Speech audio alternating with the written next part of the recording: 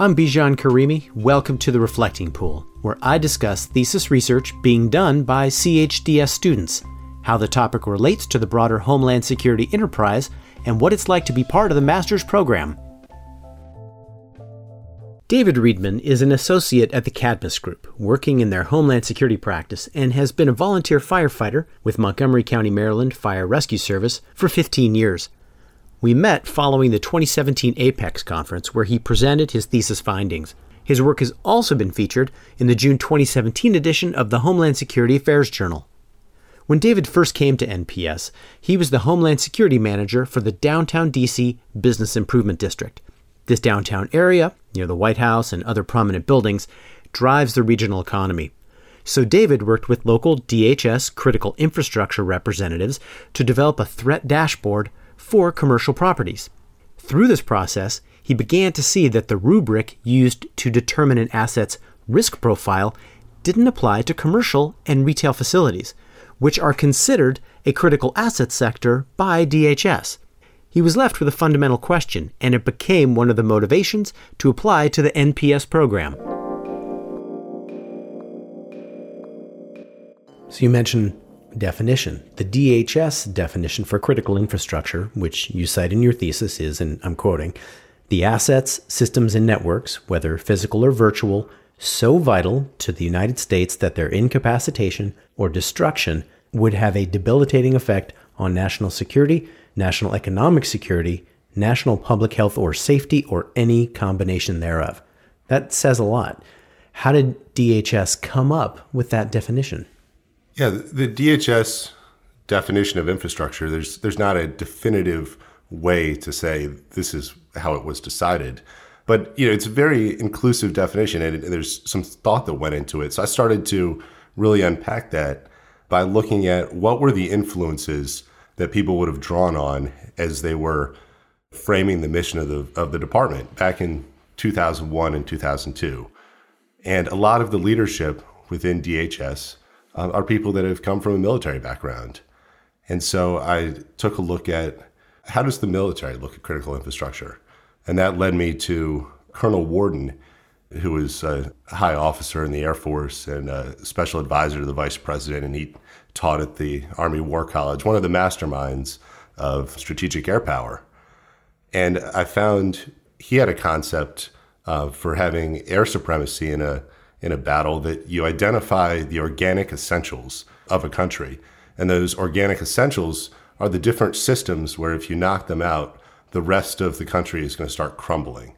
So they're going to be your strategic targets to attack with your Air Force. And once you topple them, then the country is going to concede, or it's not going to be sustainable to keep running it, or so on. So when you look at that DHS definition, it's more or less the same thing. These are the assets where they're so vital, if something happens to them, the rest of the system is going to crumble apart.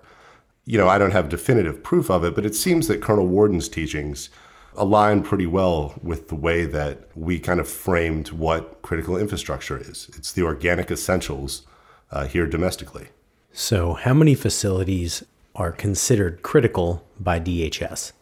One of the big challenges with critical infrastructure is so much of it sits behind the security classification.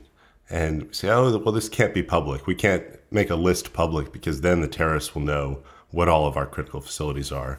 But GAO and the Inspector General's office and various congressional offices and the Congressional Research Service, I've been taking a look into infrastructure protection for quite a while, because we're spending about $4 billion a year just on programs that are directly tied to infrastructure protection. Once you think about all of the ancillary state and local and other agency budgets that go into it, it's quite a bit more than that. But based on some GAO reports, the latest number that I found was 77,000 facilities, a pretty substantial list. By comparison, in Great Britain, they have about 500 facilities. Looking back in history, before DHS was formed, there were some kind of initial quantifications, and the first list came out was 124, and then 200 some after that. And then once DHS was created, that ballooned pretty quickly to this 77,000. There are now 17 classifications of critical infrastructure, one of which is commercial facilities, and this is an area that you explore in detail. What is it about commercial facilities that drew your attention? Yeah, initially, the work that I did with the DHS PSAs, the Protective Security Advisors, who are out doing assessments and doing work with local jurisdictions every day is kind of their job to assist people in understanding and assessing infrastructure. The assessments that I conducted with them at a couple of facilities really piqued my interest. And then once I looked at the initial breakdown, there's a pie chart that was put together that shows all of the different infrastructure sectors, all 16 sectors, and there's this huge chunk of the pie. It's roughly about 30% of the pie is commercial facilities.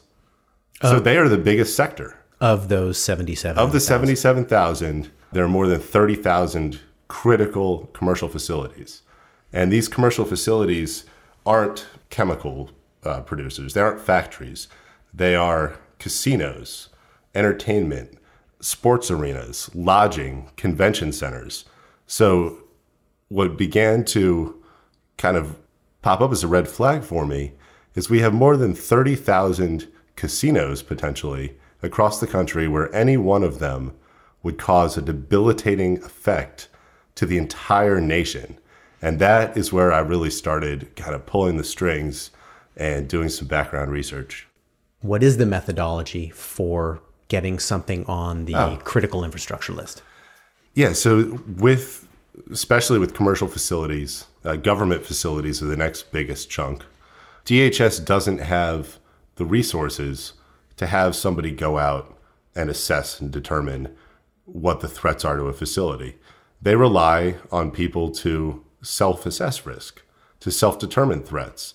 And when people are doing at the local level their THIRA, their threat and hazard identification within a jurisdiction, and they reach out to maybe some local businesses in that area. And if you're the only big box retailer in a Midwest community, and you take a look and you start scoring yourself, well, what's the impact to the community going to be when we're closed? Well, that's a 5. It's going to be really big. We're the only big box retailer. And are you prepared against all hazards? Well, no, we don't have backup power. This is not a earthquake proof building, or a tornado could tear us apart. Do you have resilient backup systems? Is your IT infrastructure? And all of a sudden, this Walmart can look really important.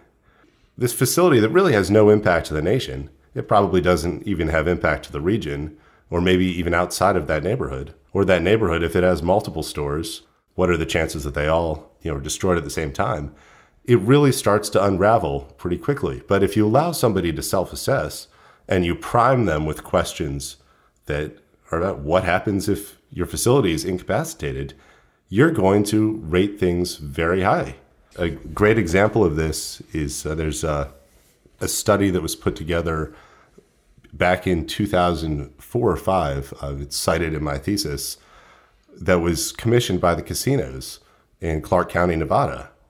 And the casinos put together a big threat profile and threat assessment of why every single casino in Las Vegas was absolutely essential to the economy of the United States. Unfortunately, a dozen of those casinos have been demolished. So they made the decision to destroy these facilities just to maintain that economy there within Las Vegas. So how can every one of those casinos be critical when 12 of them are gone now? And it really starts to fall apart there. So what is the impact of the mismatch that's going on in terms of what you just described and what the federal government says is a critical infrastructure location? Yeah, there are two different mismatches. The first is that the mission from the DHS level is framed around impacts to the entire nation. The way that the mission is carried out is from the local level up, of having people determine and assess risks, having things like the folks working in the PSA program out working directly with individual providers, at that community and local level. So there's that focus on local impact combined with a definition that's all about national impact. The two just don't meet. Which is why we have 77,000 items on the list instead of the original 100 or a couple hundred. Right. And that list is potentially going to get substantially larger now because just last month, 17th sector was added, and that's state and local elections and election systems. So there are 113,000 polling sites across the country. What happens now that those are critical infrastructure? Does every one of them need security and staff? Do they need CCTV? Do they need a backup location? Do they need a power generator? Do we need a fence? Do we need staff? How do you apply the concept of infrastructure protection if each one of those sites would cause a debilitating impact to the nation if something happened to it, to 113,000 polling locations? Pretty tough. Right. And that's going to be a big challenge moving forward. So already we're potentially looking at a list that's now more than 200,000 facilities. As a mission grows larger and larger, you dilute the opportunity to kind of identify things that matter. Once you have 200,000 facilities, there are things out there that do matter, but they just get lost inside this huge sea of different priorities. If everything is a priority, nothing is a priority. Exactly. And overall, this is the way that a lot of the kind of wicked problems we face with Homeland Security, or just the country in general, whether you're talking about transportation or infrastructure or finances and whatever, any issue, you have competing interests at the federal, state, and local level. At the local level, things really matter to people in their community. And nobody at the federal level ever wants to say, no, you're not important. No, we don't care about you. So there's generally a very inclusive strategy where if you would like to be part of the infrastructure list, come on, we're happy to have you. It makes everybody feel good, but it creates an expansive mission. You examine 3 case studies related to commercial facilities in your thesis. You talk about Lower Manhattan after 9/11, Las Vegas casinos, which you mentioned, and the water supply in Charleston, West Virginia. Take me through one of these based on your analysis. Yeah, so the Charleston, West Virginia case is very interesting. It was the Elk River there, and there's a chemical plant that was right by the Elk River. And there's some pretty old chemical storage tanks that had extremely toxic chemicals. One of those storage tanks was leaking and leaked directly into the Elk River. And the Elk River is the only water source for the neighboring areas. In a lot of the descriptions of infrastructure, it's about cascading impacts across systems. And you have some lifeline systems, and water is one of them. And so you see flow charts where once you lose the water system, all these other things fall apart, because then you can't do manufacturing, and then you can't maintain food services, and emergency services rely on water. And you think that you're going to have all these cascading impacts, and the whole system just starts to unravel. So that was the case in Charleston. You had a municipal water system where there was no clean water available. But it didn't fall apart because we have tremendous regional resiliency. Almost instantly, you're able to bring in bottled water. And once you have bottled water, people now can drink, so you have some time to figure things out. If you have manufacturing, water's going right into the wastewater system. It really doesn't matter whether it has a chemical in it or not. Unless you're bottling that water or you're doing some sort of food-related things, it didn't matter. Then, they took a look at the safety of the water and kind of the dilution of the chemicals and realized, okay, it's still good to bathe with. So you still have the majority of a municipal water system. You can't cook with it, you can't drink with it, but you can bathe, you can still use it for wastewater. If there's a building on fire, you can still turn on the fire hydrant and you have water there.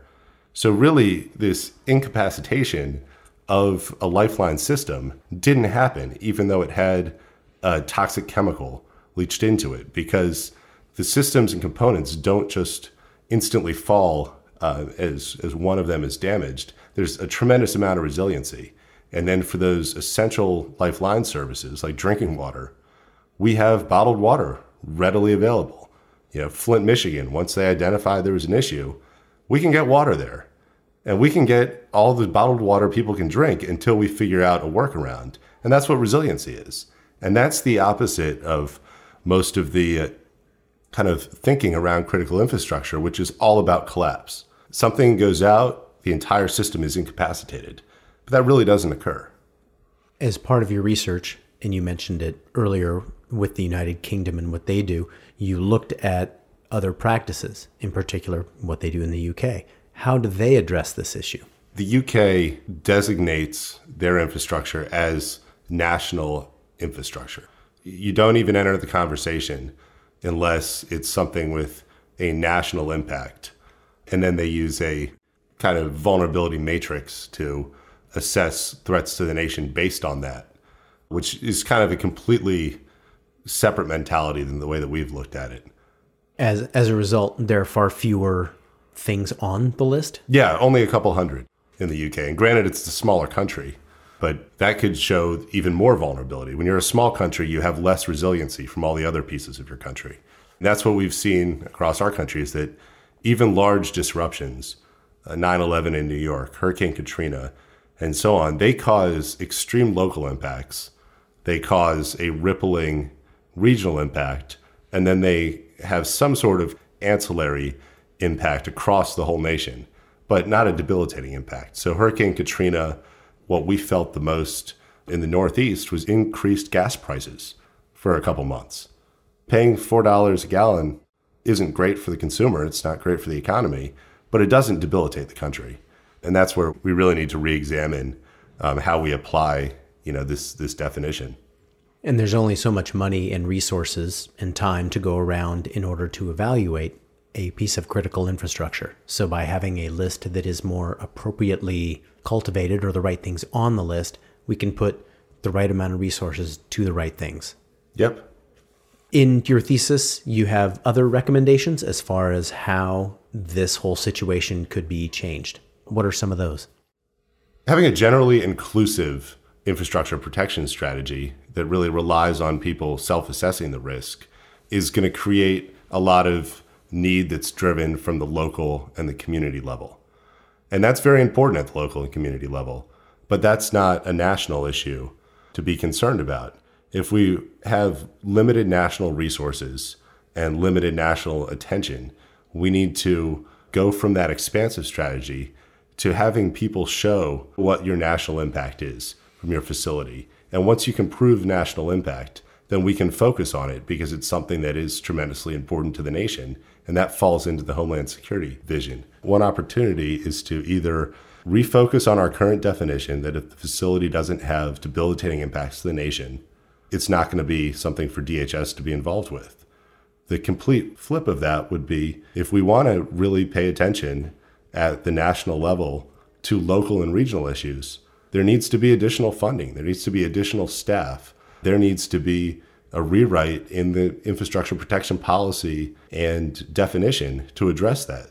So either laser focus on things that matter to the entire nation, or we need to massively reinvest and refund and re-examine the way that DHS is addressing infrastructure protection. You mentioned debilitating consequences to the U.S. That's the wording from DHS.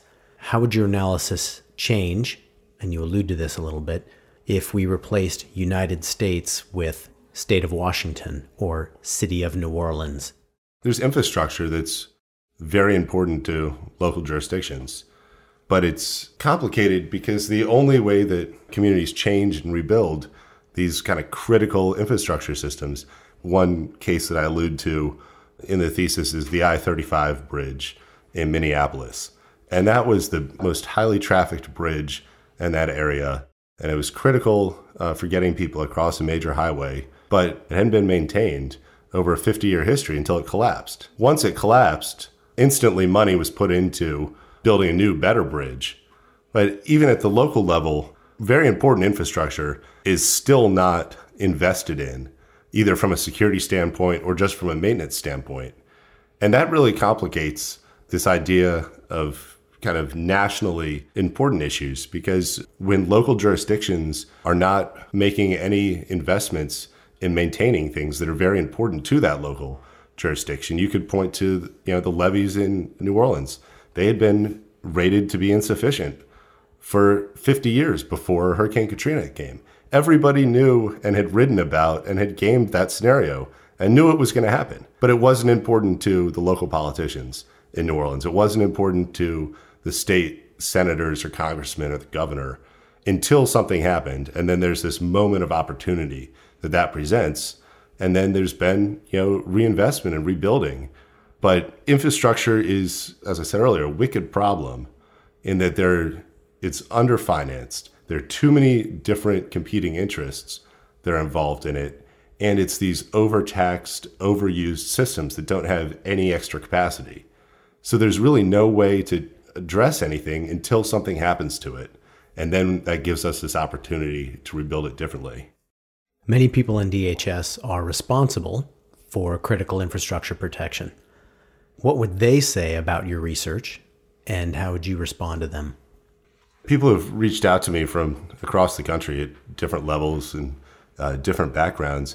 And overall, there's general agreement that it's too expansive, it's too diluted. People don't know where to focus. They're going all over the place. Being involved in THIRAs and the State Preparedness Report in the past, it's too much information to have any useful focus in the specific areas that do matter. If you've got one tunnel in your jurisdiction, you're really worried about that tunnel because it's either vulnerable to an attack or it's just ready to break down. And that tunnel is what you really care about and what you want to do. Still, when you're doing your THIRA, you've got to list a couple hundred things because you've got to talk about the airport and you've got to talk about the bridge and the port and the water system and the subway. And once all of those pieces get added and you come up with this volume of possible risks and threats, that tunnel is just lost in the noise there. So there's no way to really highlight the things that matter and the areas of focus. And a big part of that is that there's so many people involved and every one of them has a different priority. What class at NPS helped you most with your thesis? The classes at NPS that really helped me kind of go down the thesis road, you have this introduction with Professor Bellavita and variety of readings that kind of challenge conventional thinking. What would you say to a prospective applicant if they're looking at the application and they're like, holy crap, this is a lot to do? It is a lot of work up front, but it's a lot of work throughout the program. As with anything, you get as much out as you put in. If you're looking at the 5 essays and you're thinking, I don't have time to sit down and write 5 essays, you need to make the time to write the 5 essays and write really great ones. Because if you put a lot of effort into that, there's a good chance of being admitted. Once you're in the program, you can skim the books, or you cannot read the books, you can do the assignments, you can't, but you can put the maximum effort into every single one of them and get a lot out and learn in the process. There were areas that I never, had particular interest in, topics that, I had never thought about. Suddenly you have this new perspective. Anything else to add, whether about the NPS experience or something I should have asked related to your topic? The next step is with just about everyone's thesis, you dive into a small portion. It opens up dozens of questions. Professor Woolman will tell you can't explore every one of these. You need to pick 2 and then pick 1. And once you get to that one, you still have all these unanswered on the periphery. Within my thesis, I presented a bunch of issues, but I have not presented a lot of solutions. I think that a lot of folks here have started a methodology, but how is it implemented? Where does it go? What's the next step? And this research has just led me to say there's a problem with the definition, but where do we go from there? How do we address it? How do we come up with a methodology for determining what is critical at the national level? Is it a scoring system? Is it a narrative system? Is it a panel that gets to decide? So there's this entire execution and implementation piece. And that's something that I didn't have time to explore, but somebody needs to in the future, because it's great to put together a long explanation of the issues, but ultimately that doesn't get you anywhere if there's not a solution to move forward. I hope you've enjoyed hearing David Riedman discuss his thesis, How Critical is Critical Infrastructure? For more information on this research, browse to the Homeland Security Affairs Journal or visit the Homeland Security Digital Library and search for critical infrastructure.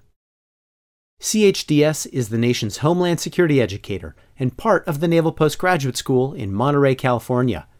Since 2002, CHDS has provided a neutral educational forum where current and future Homeland Security leaders discuss policies, strategies, and programs needed to counter terrorism and handle catastrophic events. For information on the Master's, Executive Leadership, or other academic programs, visit chds.us.